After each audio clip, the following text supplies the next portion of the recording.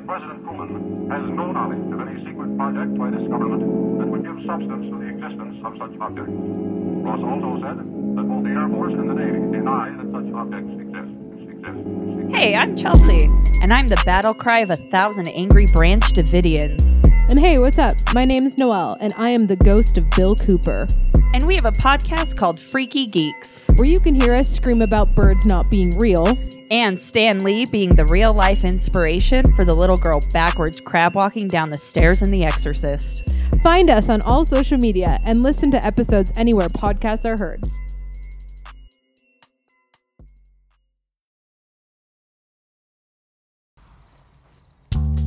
As far back as I can remember, I always wanted to be the owner of a comic book store. Trust me, true believer. Well, Jagger and me, we had a running contest to see who had the most comic books in the world.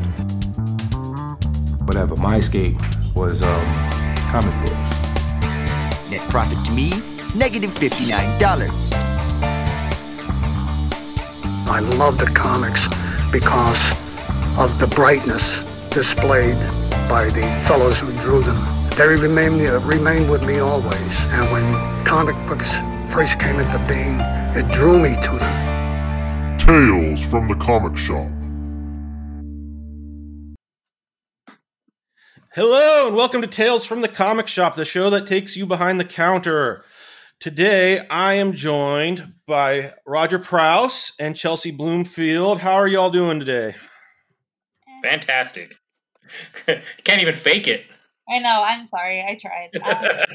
I'm great now that I'm talking to you guys. Aw, see, that's what I was after.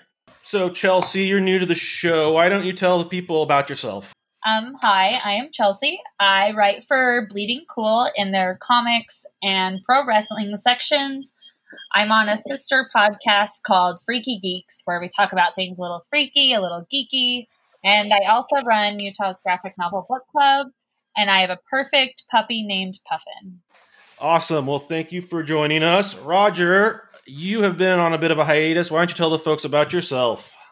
Yeah, I'm the co-owner of the Nerd Store in West Valley City, Utah, and co-runner of Wasatch Comic Con, also in West Valley City, Utah. That is also on a bit of a hiatus thanks to COVID. Well, we're happy to have you back. It's been a hell of a week. Gamergate decided to stick their head up out of their hole this week and basically wreak havoc while Comic-Con was going on at the same time. For those of you who are unfamiliar, Gamergate is a loose collective of assholes who use their time to harass women over the internet and minorities. Gamergate is where Comicgate was kind of birthed from. Comicgate is the ones who have been causing all the ruckus in the comic industry this week. So for those who don't know, Comicgate spun out of Gamergate. Their origin is kind of convoluted, but essentially a guy named Richard C. Meyer started a YouTube show called Diversity in Comics in the I want to say 2015, 14, in that range, maybe even a little earlier than that. His whole idea is that forced diversity is a concept that he's created that he believes is ruining comics, and so do his followers. And what forced diversity means is that comic creators are inserting their political values into comics, and he doesn't like it, and neither do his followers. And so we have a word for that. It's called art. Their mission is to stomp out all art from being created, apparently. So they didn't have that much legitimacy until a artist who had worked for DC and Marvel and almost every indie company named Ethan Van Schreiber stepped in, and he has kind of taken over Richard C. Meyer's place as the mouthpiece for Comicgate. If anybody wants to see why he took over for Richard Meyer, just go ahead and go watch. What was the show, the Australian, Jim Jeffries? Was that the guy that just absolutely torched Richard Meyer? I did not know about that. I have not seen that. Did you not see that? Because that's the name of that Australian comedian, right? Jim Jeffries? I'm not getting his name wrong, am I? No, you're not. I've seen that guy. I've seen him live before, actually.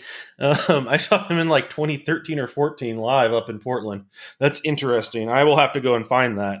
Yeah, if you guys get a chance, yeah, that's who it was. Look it up. It was right in the middle of like Richard Meyer's like most public moment And Jim Jeffries did a whole thing on diversity in comics. Actually did an interview with Richard Meyer, and it came really, just showed how big of an idiot the guy is. And he pretty much just shrank into oblivion at that point. Well, and also his Jawbreaker comic is just god awful. I mean, it's one of the worst pieces of shit I've ever seen worst pieces of trash I've ever seen in my life. Did you see when he tried to write for there was leaked a snippet where he tried to work for Marvel and tried to write an Ironheart comic, which is hilariously, ironic in itself. Like he sent in a sample? I assume Marvel didn't No, I have no idea. I have no idea how it leaked, but yeah, a sample that he sent in for his, take on an Ironheart comic. Yeah. And, so man, it was painful. I bet. I'm sure he must have done that on Spectre. There's no way Marvel commissioned him to write an Ironheart comic. It was from what I understand, and I could be wrong about this, but from what I understand, he basically got the green light from somebody in Marvel to say, okay, send us your work and we'll look and see if we want to hire you. And so that was like his sample work to try and get a job with Marvel. Ugh. It was not good. So around the time that Ethan Van Sciver came into prominence in the Comicgate community, a woman named Flo Steinberg at Marvel died. And Flo had worked in the offices of Marvel since the Ditko, Kirby, Stan Lee days. And when she passed, her thing was she would go with women from the office every week, and they would go and get milkshakes. And so, in remembrance of her, an editor at Marvel named Heather Antos and a bunch of other women from the Marvel office, they went and got milkshakes. And they took a picture, a selfie, and they posted it on social media. And for some reason, the Comic Gators decided that this was not okay, and they went after her. And this is where we really saw how bad this community can be. I mean, Heather Antos, since pretty much around... I think this happened in 2017. Mm-hmm. Since that has happened, she had to leave Marvel. I think she just wanted to move on creatively as well, but also she left Marvel, and apparently from the time this happened until she left in 2018, her inbox was flooded with just rape threats, death threats, all the worst stuff you can possibly imagine. The same thing with her Twitter. I mean, even to this day, 3 years later, you go on her Twitter and it's still she's still being trolled by these people. And it's just really, really ugly. And that kind of brings you up to speed on who or what Comicgate is and who the players are. And then this week, it came out that Dynamite Comic was looking to crowdfund a special cover with a Comicsgate character named Cecil. And it's going to probably cost the CEO at Dynamite, Nick Barucci, his job at a minimum. It might cripple the company. Chelsea, can you tell us about what happened? Yeah. So basically what happened was Dynamite was trying to move forward by planning a variant cover campaign for Vengeance of Vampirella #1.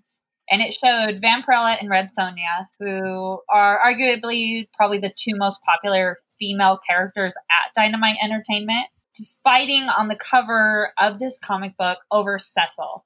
And Cecil is a character created by a Comicsgate figure of the same name. So essentially what happened is Dynamite was made aware of this, and then it kind of started the snowball rolling down the mountain to cause a huge avalanche, where it went all the way to the top to Nick Barucci.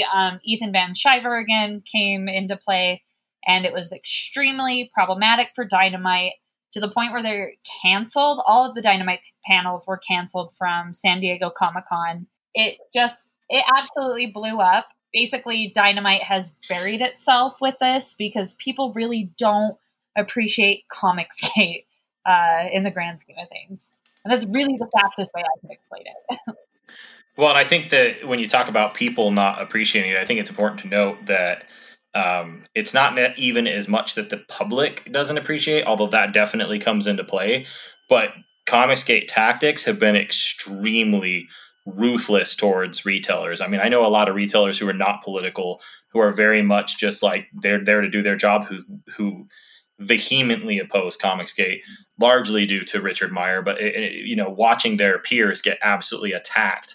And I mean, there's situations where people not only receive death threats, there have been stores that were actively vandalized in response to Comicsgate, threats. And so I think a lot of the backlash that I saw, anyways, I didn't see as much from the fan side of things, but most of the backlash I saw was pretty fierce from retailers that straight up said they're pulling Dynamite from their shelves. And when you're a small company as Dynamite is, you really rely on those retailers to put you out there.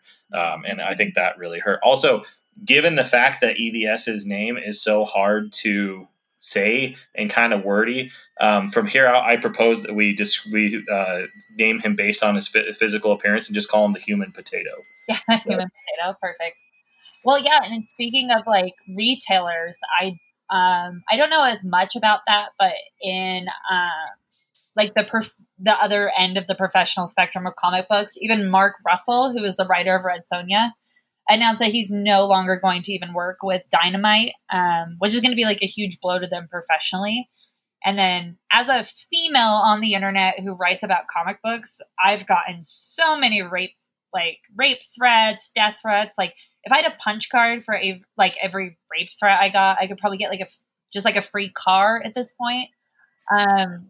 So it's I kind of love that as a solution for online bullying, by the way, Chelsea, is I think we need to have punch cards and then women receive free shit when they get bullied. I think this is actually a great solution. Oh, yeah. Just, I think my most favorite threat was someone said that they were going to turn me into a nun so that, like, I would give myself to God to, like, get a re-virginized, at which point they would come and rape me.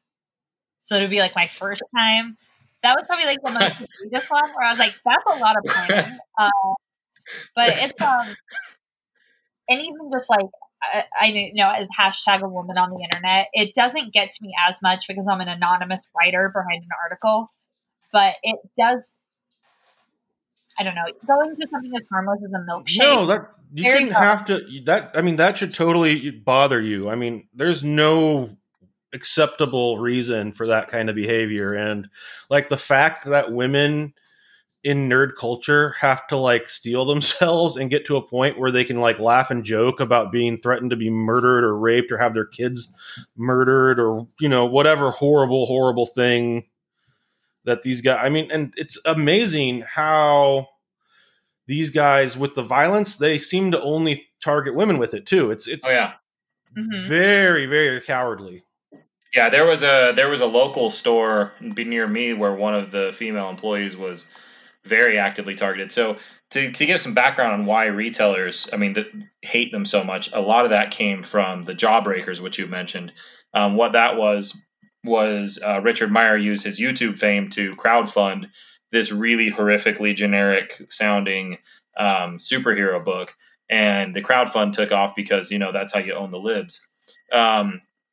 And our Antarctic Press, I believe it was, picked up the book, said they were going to publish it. So a few of the And at first, it wasn't that many. It was a few of the more leftist owners in more leftist cities said, hey, we're not cool with this. Not only are we not going to carry that book, but we're really not sure about supporting Antarctic Press, that they're going to support this guy because he is called out. And many of them said, look, this guy's called me out personally and attacked me personally on his YouTube channel. And I'm not cool with that if you're not a retail partner, if you're going to support him. And his response to that was somebody leaked screenshots from this private group, and they leaked online, and he promoted them on his YouTube channel, as well as leaked them into all of the Comics Pro groups with people's names and links to their social media pages. And so that, of course, then blew up. They started getting threats. We had, if I remember, 1 or 2 stores were vandalized within that 24 or 48 hour period. That were very vocal about that. Massive amounts of review bombs and fake reviews. And then he actually called. So a lot of stores, and this is when myself included, we said, look, not only are we not at this point, we all joined in. We're like, hey, this ain't cool. This is the response to a couple stores using their right to determine what puts on their shelf. If this is how that responds, we aren't going to support it either. And so that kind of mobilized the rest of us. At which point, he went on YouTube with his followers and said, hey, I want you to all call your local stores and pre-order as many copies of this as you can, because stores are saying they won't even do pre-orders now, and then report back to us when they don't, and we'll flame them online and sick you guys on them effectively, which told us stores at that point, we went, okay, well, we're definitely not pre-ordering this, because if you're calling me to pre-order it, you're probably not actually buying the damn book. So that alone, just from a business perspective, told me I'm not going to order this book. Besides, I don't order Kickstarter books in general unless they really have something going for that one, and that one was just a garbage generic book. But yeah, so that, I mean, he really dug his own hole, but that made him, frankly, the reason they do this stuff is that made him a ton of money. All that faux outrage that he created and the way he mobilized his toxic fan base, they poured something like $300,000 or $400,000 into that stupid book that he then took 6 months to produce, a pile of garbage that, like, even people that I know that, you know, I know a couple guys that did buy it that are kind of just apathetic and don't care. They all said, yeah, that was crap. Like, it was just a garbage book. No, I had a friend send me a picture, and he's like, what the hell is this? Because it's a black guy jumping from one panel, and he's quoted as saying in the book, with the power of 10,000 dead slaves or something. And he's like, what the fuck is this? Sorry, excuse me. He's like, what is this? I had to explain to him what ComicGate was and who Richard C. Meyer was. And the only reason he had it was because they couldn't sell them at his LCS, New York City. So they were giving the hardcover version of Jawbreaker away for free. And so he got a free copy off the and off he the still counter. felt ripped off. Yeah, I know. He said he was riding on the subway, and he was embarrassed to have, when he got to that panel, to like have that open on the subway in case anyone saw it. You know, isn't it so funny that people who are more left-leaning tend to get called snowflakes? But the last time I checked, I did not spend 6 months of my life funding a crap project. I almost caught myself. Funding like a crap project out of hate, but like, and then it just is going to get flamed on the internet for being terrible, except for like maybe the small group of people who are going to support it no matter what. But there's just so many, like, if you don't want to read about women or like people of color, there's still like so many options. Well, and the argument that he would make is, oh, well, I had people of color in my book. And the way he pitched his book is it was, quote unquote, free of politics. We're not trying to push our agenda because there's no politics in our book. And but they used politics to push the fact that there was no politics in their book. Right. So they very, very not very delicately, very specifically used that to create, you know, made their book kind of a buying that book a political message in itself. And then I think people kind of realize that when you buy a book that has, quote unquote, no politics, it kind of has, quote unquote, no story. It's got no perspective. Yeah, there's nothing in it that's actually valid and worth putting on paper. It's just a generic story pile of garbage. Well, just because comics have always been on the forefront of pop culture, and the most successful heroes are the ones who took a political stand. Like Superman fought the KKK, and then obviously Captain America went and fought Hitler, but like the ones who are most successful are the ones who do make a political statement. And if they think that their favorite superheroes are not involved in that kind of propaganda, they are like absolutely mistaken. I mean, even Spider-Man has an issue where Stan Lee teamed up with the health department to teach people about drugs, but obviously you're never going to see any hate about that. Well, and there was a lot in early Spider-Man about income disparity and about the plight of the working man.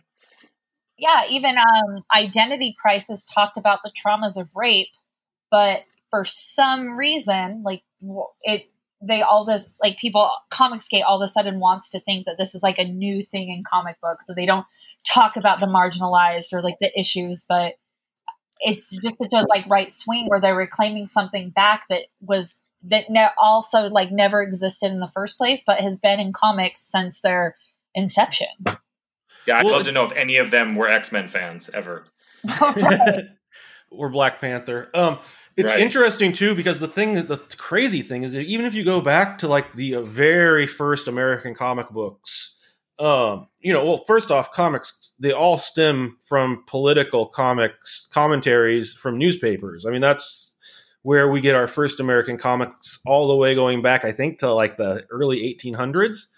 And then even in the 20s and 30s, horror comics and science fiction comics and movies are all commentaries on the politics of the eras that they're in, like going all the way through the Golden Age, like all of the nuclear stuff, all the atomic monsters, and people from another planet, whatever, like The Thing from Another World, all that stuff is all political commentary on the issues of the day with immigration and the atomic bomb. And right. So yeah. it's very disappointing to see this subsection of the comicdom that just very clearly this has gone over their heads. Well, and I'm going to tell you right now, one of the big talking points for the Comicsgate people is that saying that, oh, well, we want to have right-wing stories told and we want to have that perspective told and we're not allowed to. But I'm telling you right now, I can say for absolute certain, there are right-wingers in comic books working professionally every day. Frank Miller is a full-on libertarian, and I mean, he went way off the rails, well documented, but he was drinking heavily. Since then, he's kind of come back in. But if you read The Dark Knight Returns, I mean, the themes in that comic are so heavily right-wing, and that's one of my favorite comics of all time. It's an incredible read. It's so heavily right-wing influenced, though. I mean, it's pro-small government. It's pro-states' rights. I hate to say it, but it's anti-intellectualism. Every single doctor in the story is just an idiot. I mean, they're like literally one of them takes the Joker on a talk show in front of 600 people and gets them all murdered by the Joker because that's what the Joker's going to do. And I could go on about the politics just in that book alone. I mean, there's right-wing material out there. Right. If you're willing to look for it. But what they do is they play that victim card, and then they personally attack people in a large amount of times and openly attack other ideologies. And then they say, oh, well, look, we've been blacklisted from the industry because we're right-wing. And the truth is that they've been blacklisted from the industry because they're toxic. Now, they also play the false equivalency that, oh, well, look at someone like, say, Mark Waid, who openly says that if he sees, certain people who kick their ass at a con, you know what I mean? Like, but there's that paradox of tolerance, Mark Waid's being sued. He's in the middle of a lawsuit. I know that. But my point is, for a long time, he didn't see any professional backlash from saying things like that. And they use that as a big part of their standpoint is, why are we seeing this backlash when he's openly threatening violence? But it comes down to the paradox of tolerance, right? Like, you can't tolerate intolerance or it becomes too prevalent. And I think pretty consistently, I can't think of a single one of them. And I'm sure, and there may be an exception to this. I'm not going to say there's not, because I hate making generalizations, but I can't think of a single one of them that has not had content that's been openly homophobic, transphobic, sexist, or racist that has been blacklisted or has had these types of consequences. Everyone that I've seen that has had these open intolerances, either through their work, through their social media pages, through personal interactions with people, or through YouTube channels at different points. Not to mention the way that they openly attack people of the industry. And you wonder to yourself, okay, well, why would they do this? Why does that? I mean, they get themselves blacklisted. The truth is they make a hell of a lot more money with this than people who do the work the honest way, because they get that outrage machine behind them. There is no way without the outrage machine, a book like Jawbreakers hits several $100,000 in funding. There's no way that Potato Head's freaking Cyberfrog bullcrap is in the six figures in crowdfunding. And it's till last I checked, it was like a year and a half with past funding without delivering a single product. Yet his YouTube channel still goes, and he's still the god of this whole movement. He's literally stealing from people based on their own personal outrages, and they're conning people. And frankly, it's a pretty good con, because they're making a lot of money doing this. Yeah, no, something about EVS is the man very well could be a charlatan. I mean, the guy, he got kicked out of the industry for being toxic and treating people terribly again. But like, Gail Simone has tweeted extensively about their friendship. They worked together at DC on books, and she considered him a friend. Chuck Dixon as well. Chuck Dixon is another one that same. Many people have come out and said, "Hey, this guy was a friend," and then he kind of went off the rails.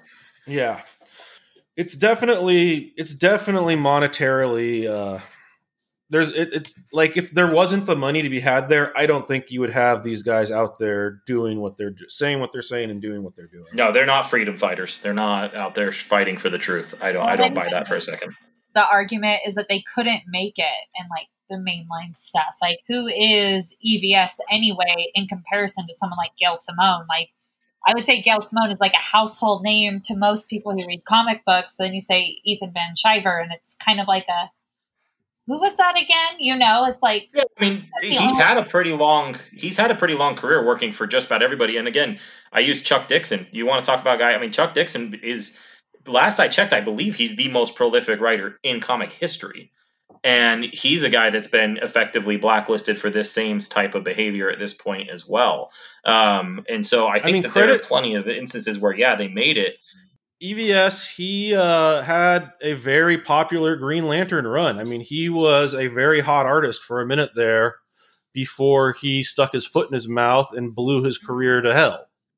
He has no one to blame for his situation but himself. And I think he probably is doing better now than he was before anyways. So I guarantee you, and that's my point. I bet you. I mean, I guarantee you, he's doing better. I know Chuck Dixon has crowdfunded several of his projects, and they're making him a whole lot more money than any of the independent stuff he did before, and frankly, probably his DC work as well. Because truthfully, Big Two work doesn't pay that great, especially for writers who don't have like artwork and stuff that they can sell to supplement that income. So. But yeah, no, and then Chelsea, to your point, you do have those people like Richard Meyer who would never break into the industry or do anything and manage to now make a ton of money in comics because they latch onto this outrage machine. And then there's the sub Richard Meyer guys on YouTube that, I mean, the guy who went after Eddie's shop, that guy, I'd never heard of him before in my life, and he's able to crowdfund over $100,000. I mean, that's insane. I mean, it kind of like, should I sell my soul to the devil and write shit on it? No, it's actually a little tempting, isn't it? It is a little tempting. I'm like, I can write about hating women. I'm in the club, man. So it is a letdown, but it does help to see people in the industry fight back. You can get a job. You can get a job on The Blaze, Chelsea. You can be the next Tommy Lauren. Yeah. If I can be blacked out drunk the whole time, I can yell about anything. Just got to learn to debate a camera really well. And that's the thing, though. If just to go back on topic, if this was political, if this was strictly political, I mean, I don't agree with them. But I don't want to stop them from having their say, and I want them, I wouldn't have an issue with them saying whatever they want to say. The problem is they're so toxic, and like Chelsea has said, they've gone after every female in the industry. It's just been it's just a parade of just awfulness, of just horrible things being said to these people that don't deserve it. And it's not just, it's trans people in the industry. I'm blanking on her name. What was the trans writer? Mags Visaggio, I think, is the one you're thinking Yes. They went after her. They targeted her in a big way. Yeah, no. I think Ethan Van Sciver called her a man in a wig multiple times. And that was the tame stuff. I won't even repeat the bad stuff. Yeah, no, I'd prefer we don't. Yeah, exactly. And so, by the way, she's a very nice person. She absolutely is not somebody who deserves anything like that. And the thing is, it's unprovoked. It's completely, just, and that's it's very ugly. So then, as if the Dynamite thing wasn't bad enough, Tom King tweeted out that his Rorschach book had a B cover that was done by Jai Lee, who had done a cover for Cyberfrog, which is Potato Head's book. And so, there was a pretty immediate backlash from Comic Gators about that. A lot of tweets targeting Tom King and calling him horrible names and saying awful stuff to him and basically saying he was trying to ruin an artist's career. And this is where some of us where Roger and I disagree on this for sure. This is all Jai Lee's fault. This whole storm. He chose to do the Cyberfrog cover as a commission, and he did not, as a professional, vet someone he was doing a public piece for. And if it had been a private commission, that's completely different. But because it's a public piece, it's going to be on a for sale, mass-produced piece of merchandise. Jai Lee has a responsibility to vet who he is, who he's working with, and because he didn't, Tom King saw that he had worked with these people, and he's got to do. I would want to distance myself immediately from anyone associated with Potato Head. I mean, that would be my first reaction, and that's what Tom King did. Now, a lot of people are saying that he should have reached out to Jai Lee. So there's a famous documentary called The Show about rappers in the 90s, and the Notorious B.I.G. is interviewed on there, and he says, before I became famous, I thought Heavy D and Salt and Pepper were just kicking it. Like, I thought you became a famous rapper, and then all of a sudden you just hung out with all the other famous rappers, and that was your life. Essentially, I'm paraphrasing. But I feel like reading these responses, a lot of people are like, you know, Tom King isn't friends with Jai Lee. You know, they're not in the same friend group. They're professionals who work in the same industry. And there's no reason that he doesn't owe Jai Lee anything, in my opinion. So I can tell you as somebody who's in that end of the comic industry, the impression that kind of everybody is all friends and all knows each other is pretty damn accurate of this industry. I don't know if Tom King and Jai Lee specifically, if those two know each other specifically, but I would be willing to bet Tom King knows someone who knows him, knows people who are close friends that can give him a personal, like, hey, is this guy cool? Is this guy all right? I can tell you I've met both of them. Jai Lee is a very approachable person. He's a very nice guy. He is not somebody who, if you've met him, and I'm sure that Tom King has, you would be afraid to approach with something like this. I think it was a case, and I don't fault Tom King necessarily. I think it was a case of him trying to get out in front of it. But I think if you look at what happened after that, where Tom King basically said, hey, I got a chance to speak to him. He said his side of the story. He wasn't aware of these things, you know, and he basically said I was wrong to kind of single him out. You know, it's the way the comic industry works, dude. Like, people really do. It's kind of that, 6 degrees of separation. Like, you can get to just about anybody if you make a couple key friends, in the industry. It is a pretty damn close-knit group. Even myself as a retailer, I'm not even a creator, and I feel like I could get to Jai Lee if I wanted to, if something like this happened. I'm sure Tom King could have. I don't fault him for not. I think he was running damage control. I think it was a very knee-jerk reaction. And the thing that I think that he said about him, and I think that fans lose sight of really fast, is there's a certain type of person a lot of times who tends to be an artist. There's a certain personality type, and a lot of those guys, they're not social media people. Jai Lee doesn't have a Twitter. He doesn't do social media. And I'm telling you right now, if you weren't on Twitter and you're not in the everyday, sphere of all this stuff, you very easily could not know Comicsgate exists. You very well easily could not know this was a thing. You get a call from a guy who's, a name you've heard attached to some book saying, hey man, I got this independent creative project. I've been a big fan a long time. Really love if you do a cover for me. You don't think about vetting them online. And you don't think about, like, that's just not a thing that comes up with again, the way that the industry is and the way these types of deals are done. I've commissioned many pieces for publishing from artists, and I've never vet one of them as part of that process. Certainly early on, I do a little more now, mostly because I'm only commissioning friends now because I know the people. But, early on, before I was aware of Comicsgate, there's no way I would have vetted people for this kind of thing. I actually had a very prominent Comicsgater at my first con that I flew out and had there. I had no idea until I got backlash from it and kind of explained to people, look, guys, I didn't know. And, luckily he was a really nice guy. He actually turned out to be a great guest. We made him sign a paper saying, a code of conduct and respect that he'd treat people with. But by the time we knew, we had booked his airfare, booked his hotel, promoted him, and commissioned a piece to sell at the show. We were kind of in too deep to our first show. We made the decision to bring him out. And, I still stand by that decision because he was a great guest in all the other ways. I'm not a fan of his politics, but I will tell you, and Eddie will tell you too, because Eddie ended up hanging out with the guy quite a bit too. He was a surprisingly nice guy. He had a lot going for him, and I had a lot of people say that he was one of their favorite guests. So, it's not as cut and dry and black and white when you're actually the one signing the contracts and putting the money down and doing that stuff as I think people tend to think it is. I would agree with that. I'm kind of more in the middle of the road. I do know that Jai Lee did respond to Tom King and was like, no, we're not good.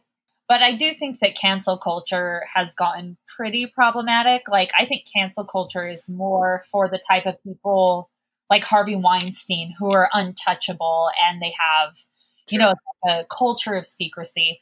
But I think cancel culture with something like this, with Tom King attempting to quote unquote cancel Jai Lee, I don't buy it for a second, like you said, that he doesn't know him or can't approach him. And there was no reason that he wouldn't have been able to kind of clear this out without taking it to Twitter. I think. Well, I can tell you 100% he could have called Jim Lee, and Jim Lee could have put the two of them in touch. Right. So that's where it kind of seems like very insincere. I think a big problem right now is this like armchair activism where people feel the need to go kind of balls to the wall and try to show how hashtag woke they are on social media, but really it doesn't get anywhere. So I don't really see Tom King as being like a full advocate for someone like me in terms of Comicsgate if he's only going to Twitter to call people out.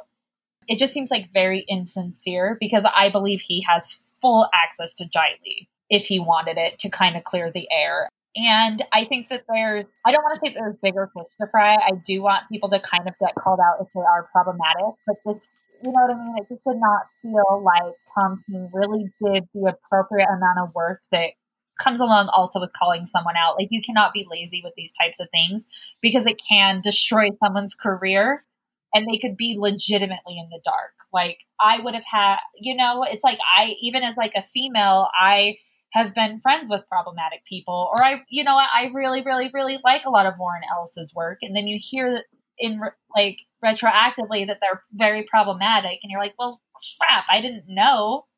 Like, I can't change things just because I was absolutely ignorant to what was going on. And I'm not on Twitter either. So it's like very hard to keep up with all of this stuff. Well, and there's a big difference between actively sexually harassing and taking advantage of vulnerable people and drawing something for a guy who's a jerk. You know what I mean? Like, I also think, and I get that I downplayed, you know, Potato Head a little bit there, but I do think that there's a big difference between being held accountable for your actions and being held accountable for working with somebody else who happens to have poor actions. You know, like, you know, you talk about Harvey Weinstein. Kevin Smith made his career with Harvey Weinstein, and say what you want about him. I know people do and don't like him, but I don't think Kevin Smith is a guy who we're hearing a lot of sexual assault allegations against.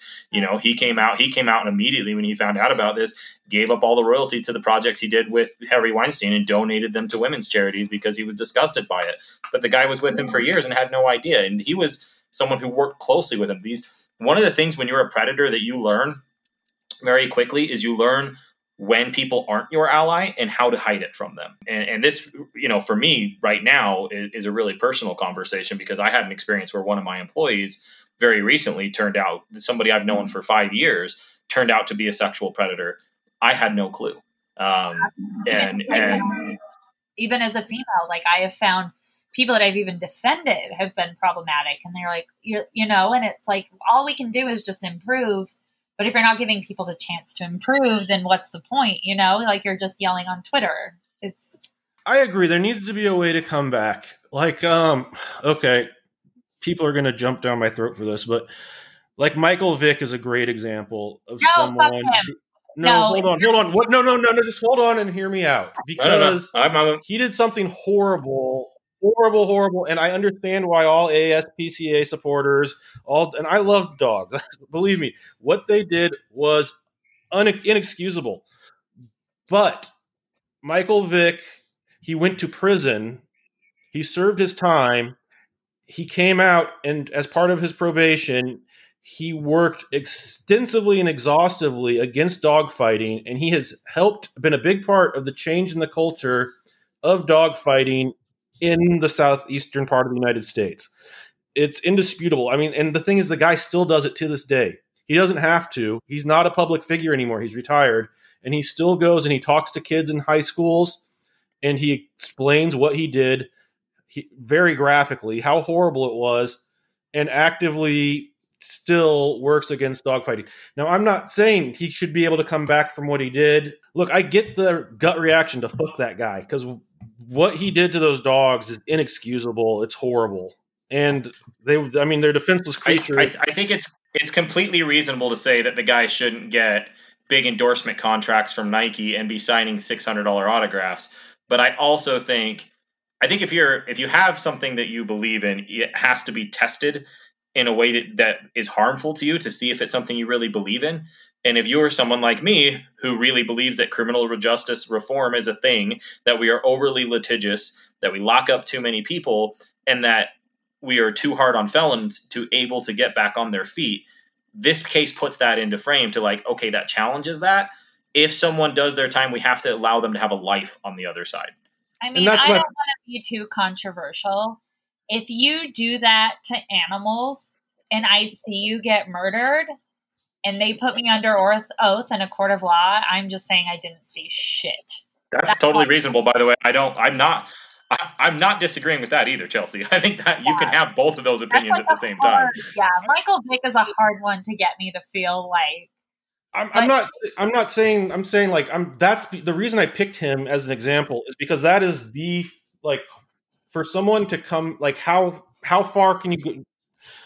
Like, if he can't have, I mean, if what he's done and he can't have a way back, very clearly people still feel that he shouldn't be able to have a way back. And I'm not saying that that's wrong. I don't disagree with that. What I'm saying is he's done as much work as you can humanly do to try and right his wrong. You know what I'm saying?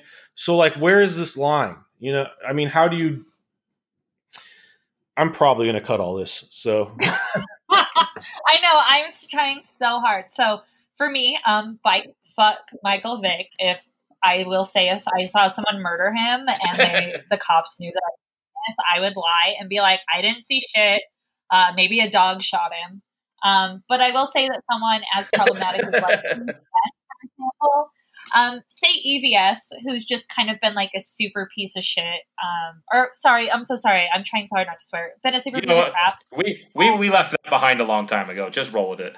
Okay. So I think that there is a point where people can be forgiven for a lot of the wrongdoings that they have done. Some people, I think, don't fit that rubric. Do I think that Jiley, Tom King are forgivable? Yes. Do I think EVS could be forgivable? Yes.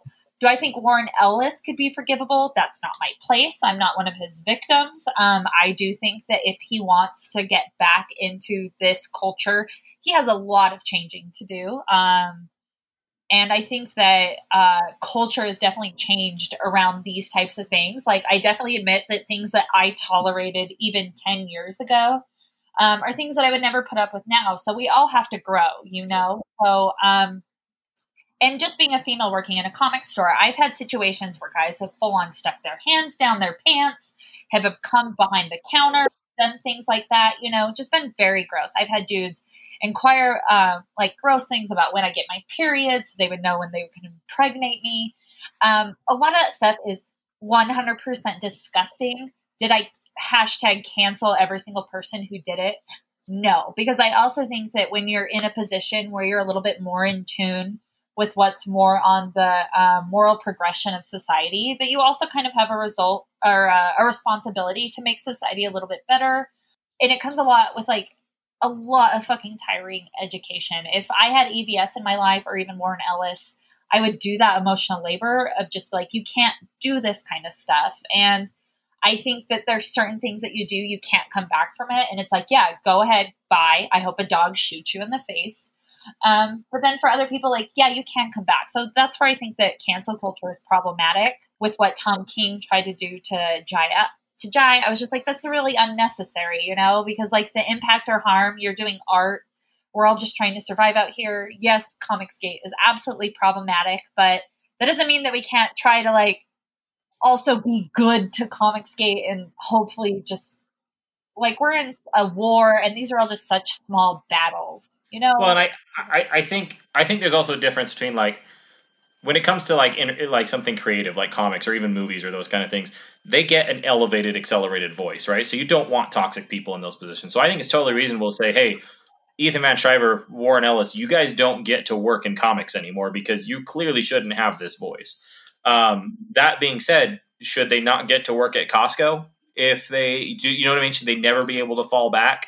Yeah. What level are we willing to say? So I think it's reasonable to say, hey, I'm not going to give you a job representing my company in a creative outlet with this kind of messaging. I don't think it's reasonable for us to be like you said, like canceled, like straight up, just like you can't even have an internet account or we're going to just flame you constantly. And that's why I think it's totally reasonable for you to say like, oh, if Michael Vick died, I don't care. You don't need to. Like legally, he needs to be able to have a life. Culturally, personally, you can have whatever damn opinion about him you want.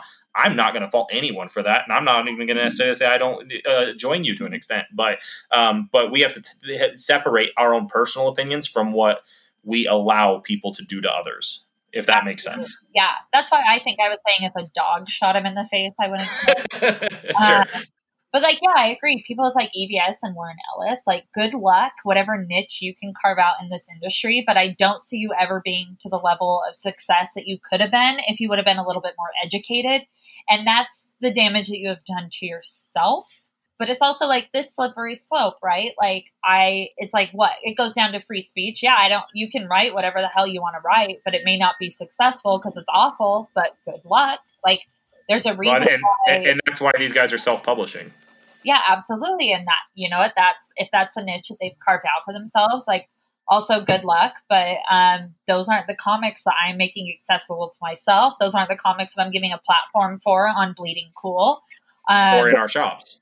Right. And we have that right as well. It's free enterprise. It's capitalism. These guys love capitalism. They love everything with that kind of government scheme on the right side. And it's like, okay, well, if you want to promote it so hard, you're also could be a victim of it. And if that's a game you want to play, then awesome, good for you. But you're digging your own grave at this point.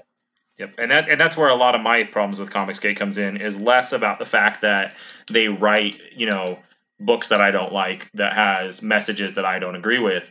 I don't care. The problem is if I say, okay, I don't agree with this message, so I'm not going to put it on my shelf as a retailer, they take it upon themselves to attack me, to hide up behind the First Amendment while they betray the First Amendment, to threaten violence, and especially if you happen to be a woman who works at her own shop, it's that times 100. What they do to you, and you have to literally feel unsafe. That's where that line is crossed. I don't care what content they put out; they don't have the right to infringe on someone else's speech. Yeah, and if you want to come to the comic shop and be a creep, and I kick you out forever, like good luck. That's your repercussion. Yep, absolutely. So it's like, I can still go home at the end of the day and sleep at night. And like, as a retailer, if you don't want to sell something, it's just, they're going to have to be that much more creative to be successful. And, it's good luck, but I don't see it as being something sustainable, because every generation we have is just going to be a little bit more educated and a little bit more in tune with social issues. And it's going to become more and more and more and more fringe. Hopefully. Oh my God, what if it's not more and more fringe, and then go to a big factory next year? Fringes sell, though. Fringes sell. Fringes can still make money. Wherever there's a strong culture, there's a stronger counterculture. So there will always be toxic trolls making money off of being toxic trolls.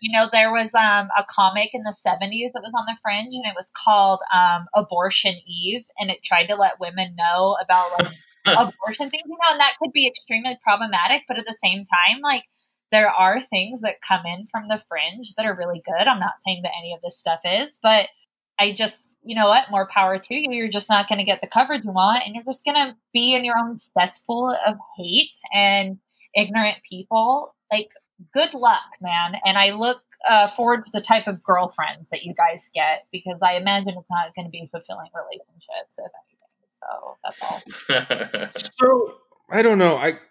I see a flip side to the cancel culture thing, and that's the thing that I find it borderline hypocritical, because a lot of the people who use cancel culture as a rallying cry, they also are people who say things like keep politics out of art. And sure, absolutely. And like, I think a great example is Colin Kaepernick, just to talk about another NFL quarterback on a comic book show. Sports. This is weird. Well, no, Kaepernick's a great example. He got signed. He kneeled. His message was co-opted and twisted and misinterpreted. and he lost his career. And Nike signed him to a contract anyways because of the importance of his voice as a voice, as an activist. Thank you. And the right immediately boycotted. I mean, you can look up YouTube videos of these idiots burning their Nikes on their feet because that's how stupid these people are. Right. I specifically remember, like, please give me your Nikes. Like, I will burn them, wink, wink, for you. Yeah. Provide a Nike burning service. Well, I mean, there's literally videos of these guys doing it while they're still wearing them and having to go to the hospital because now they have third-degree burns on their feet. That's amazing. That's amazing. I mean, the Venn diagram of the people who burn their Nikes and the people who have COVID because they haven't worn a mask is a circle. So they have killed themselves off. It's so hypocritical for these people to bitch about cancel culture when that's exactly what they do. That's the drop of a hat. I mean, they're also the people that are boycotting Walmart because they require a mask. I mean, I don't think either Chelsea or I are defending those people. I think we're just trying to. I'm not. There's an effort to rein in our own, if that makes sense. Yeah, I'm not. I'm not saying you are defending those people. I'm saying that it's very interesting to me the hypocrisy of this particular group that has kind of used cancel culture as another rally cry to the stupid. Right. And I don't want to sound like I'm trying to be a good old boy by saying, "Oh, I don't like cancel culture." It's just that people who I don't need to cancel are already on my side. But the people who aren't on my side, like it's crappy, but it's like you want them on your side, so have those conversations. I mean, if we canceled every single problematic person who came into a comic shop or had a different opinion, it's just going to create this big divisiveness. And there are things we should be divisive about. If you're like, I want more Nazi comics, I'm like, well, like, go to hell. But if someone's like, oh, I really like this artist and I want to buy the comics that this artist is promoting, then that's like a very different thing. Like, there's different tiers of negativity in the comic community, and it's kind of just picking battles. And I don't think this whole Tom King thing is it. For sure. You got to remember, it all happens online too. So when you're arguing with someone online, 99.9% of the time, you're not arguing with that person. What you're doing is you're getting all the other people that are reading that to see your point, because you're never going to get through to the person you're talking to. Absolutely. And I think it's the same way. Yeah, I think it's the same way. If we cancel people over everything, then if somebody really needs it that did something for legit, then it just gets lumped in with all the ridiculousness. Yeah, and I'm pretty sure that if somebody would have reached out and been like, hey man, this is what Comicsgate is and this is who you're working with, like, well in advance, then it would have been a different discussion if he would have chosen to work with EVS or not. But even then, like, oh my God, as an artist in this industry, like, if someone who's like low-key ready to sell like a baby on the black market so I can have an income, it's like hard out there, you know? It's like, and all you can do is just educate people and put in the time, especially, is like white people in the industry or people who are a little bit more in tune with the industry. It's like doing the work to make those spaces available. And I don't, it's like our responsibility to do that if you have the emotional capacity to. Like, you just don't have to cancel everyone who disagrees with you. Like, I don't want to cancel EVS or like Warren Ellis. Like, good luck, you're a POS. Like, I'm not going to read your comics anymore, and I'll never recommend them to anybody. And the people that publishers will cancel them for you. yeah, it's just very that. It's like, okay, fine, like, you dug your grave, but it's like putting efforts into people like Gail Simone or Chelsea Kane, who did get canceled a few years ago. It's putting, like, I don't know. It's just I don't know. There's a woman on the internet in comics. It's so hard to argue with every single person that I would rather just try to slowly educate and get more people on my side. More people in my army. I wonder if we spent as much energy and time and platform elevating good people as we do tearing down bad people, what that would do. Right. Yeah. That's like a really, I can't even, I'm like, oh, who's a good person in comics? And you try to think, it's like, because we're so focused on people who are bad, and they'll bury themselves in the throes of capitalism. So, and and if they want to be hated, then people are going to find them anyway. Like, there's really not much we can do. Just let them die out. They probably won't procreate. I mean, but lucky for me, I've been in a culture where I've been able to go to Heebie-Jeebies. I've been able to go to the nerd store. I've been able to go to Dr. Volt's. And no matter like what I look like or what I'm interested in, I'm always like absolutely embraced. And I think that's the only reason why I was able to thrive in this community is because I have local shops around here where I could be like, I'm looking for romance manga, or I'm looking for the coolest Captain America comic ever, and it's treated the same. And it's awful that some people don't have that because it's just so polarizing. It's by the way, the coolest Captain America comic ever is Secret Empire, in case you were wondering. Oh, nice. I just finished reading Captain America White, and I actually don't like Bucky because I'm jealous of his love. And so that's like the hardest thing for me to read. I love Bucky. I was like, no. All right. Well, moving on. I know, sorry, so many tangents. No. That's great. I encourage that. It's just I want to talk to you about the online con that happened this week. Tell us about SDCC, Chelsea. So first off, they canceled every single Dynamite panel that they had because, like I said, you get repercussions for being awful.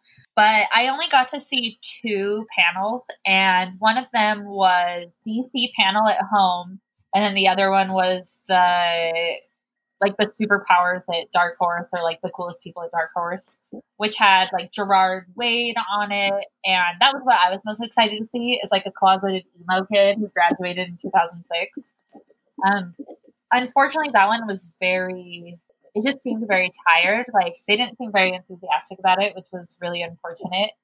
But for the DC at Home panel, oh my God, I am obsessed. Like, just the way that Snyder talked about Metal made me want to read it. And I had only unfortunately heard bad things about it before.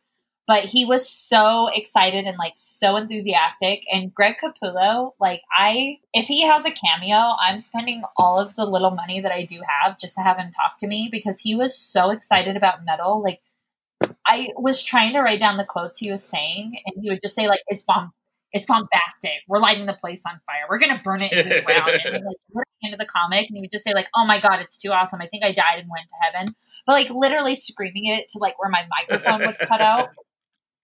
Greg Capullo is excitement in human form. That's just who he is. Right. And so it's just really neat to see like excitement in the industry, because we've all been kind of down because of COVID. So I'm going to, like, he turned me. I had only really heard bad things about Metal, unfortunately, so I did not read it. But his enthusiasm alone made me want to read it. So I did request it from my local comic book shop. And I'm going to read it. It was just very neat. And also, Gerard Way's regular speaking voice is very different from his singing voice. And that was very odd for me to hear. Like, dare I say, he sounds like a huge nerd. Like a stereotypical cartoon nerd, but with the voice of an angel. Gerard Way is the lead singer from My Chemical Romance? Yeah. Okay. And the writer of Umbrella Academy. Yes. And he's also working on Doom Patrol right now. That's that's hilarious. That's a perfect fit for him. I mean, I honestly think Umbrella Academy is I'll be nice and say an homage to Doom Patrol. But yeah, it was a lot of fun. And I think that it was really smart for San Diego Comic-Con to do it this way. I've been involved with Salt Lake FanX for a while, and I did do 2 virtual panels with them at the beginning of the year, kind of when COVID first hit. But I think it would be really smart for them to try to get something put together in a similar way. And if Wasatch Comic-Con is able to do it, because if we could, we will. It's very much something we've discussed. We don't exactly have the budgets and resources of these other guys. Yeah, that's the hard thing is San Diego Comic-Con's like a god when it comes to like Comic-Con. Right. Yeah, so it's something we've discussed. It's something that we're open to.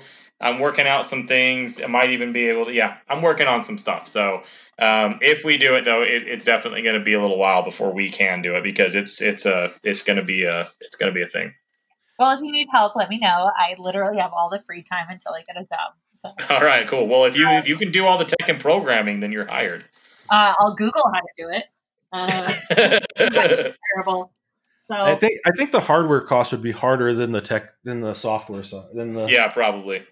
Yeah, but, I mean, it was a lot of fun. It was just really good to be able to like sit and zone out and listen to people in the industry talk about good things, because it has been so negative for so long.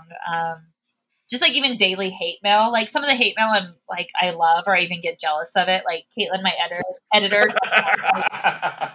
she got called like a bland ass white bitch, or like the Queen Karen, or I think is what she got called. And I was like, those are good. Like all I get are rape threats. So we'll see. Maybe I'll get more impressive hate, but it was just really nice. Like I really needed something good. In fairness, if you're going to be toxic, you should at least be creative. Really, I mean, that's the minimum you can do. Yeah, I agree. I'm excited to hear what you think about metal, because when you get done, you have to come back and talk to me about it, because Eddie and Roger don't have that interest in it, and I just love metal because it's just such a rabbit hole to dive down, and I love Capullo and Snyder as well. Yeah, like when I go to my local comic shop, like I'm very much just like because I do like graphic novel book club, or when I get stuff from Bleeding Cool, it's like the random issue here or there. And so when I go into my LCS, I just like, tell me what to read.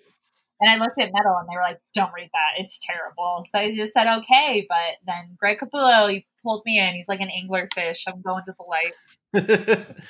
The thing about metal is that you have to. It's so convoluted by the end, and I think part of that is the fact that they brought Grant Morrison in to help write. Oh God, I didn't know that Grant Morrison was in that kid. That just killed it. I will never read it. That's all I need to know I will never read that book. See, I love Grant Morrison. Grant Morrison, nope. His Batman run from 655 till the end of Batman Inc. is. I really enjoy it, and Leviathan as well.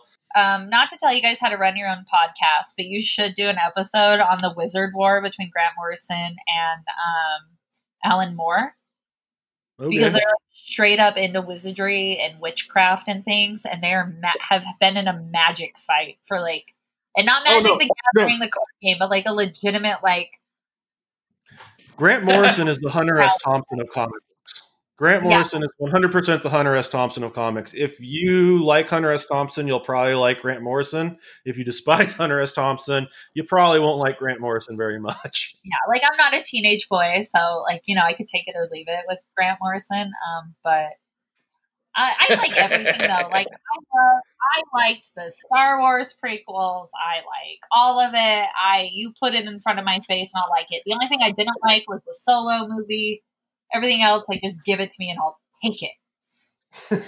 All right. Well, I think that's going to wrap things up for us this week. Chelsea, I hope you'll come back and join us again.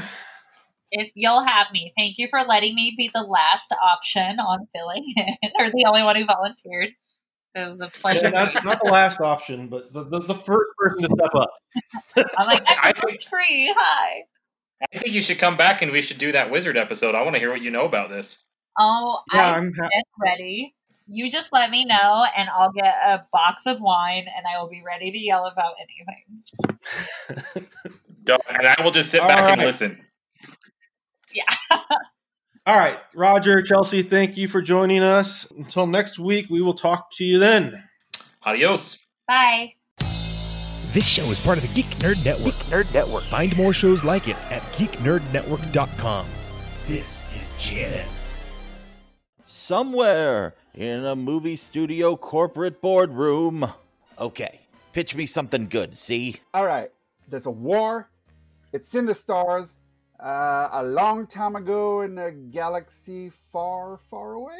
That would never work. Next. All right. So there's an alcoholic tech billionaire, and he's captured by terrorists, built himself a robot suit to escape, then goes on adventures saving the world with Norse gods and unfrozen World War II superhero. Boo. Next. All right. This unknown boxer from Philly takes on the champ. Inspirational sports movie. Not woke enough. Okay. How about a podcast about movie franchises, how they get made, and whether the movies hold up or not. Go on. And we review the movies and talk about them? I can put that on a lunchbox, and we'll call it Kiss Your Franchise Goodbye. It's the best idea I ever had. I'm Mark. And I'm Brooke. And I'm Andy. Subscribe to Kiss Your Franchise Goodbye on Spotify, Apple, Stitcher, or wherever you're listening now. Join us every week along with special guests to discuss some of our favorite movie franchises and why the world seems to revolve around them.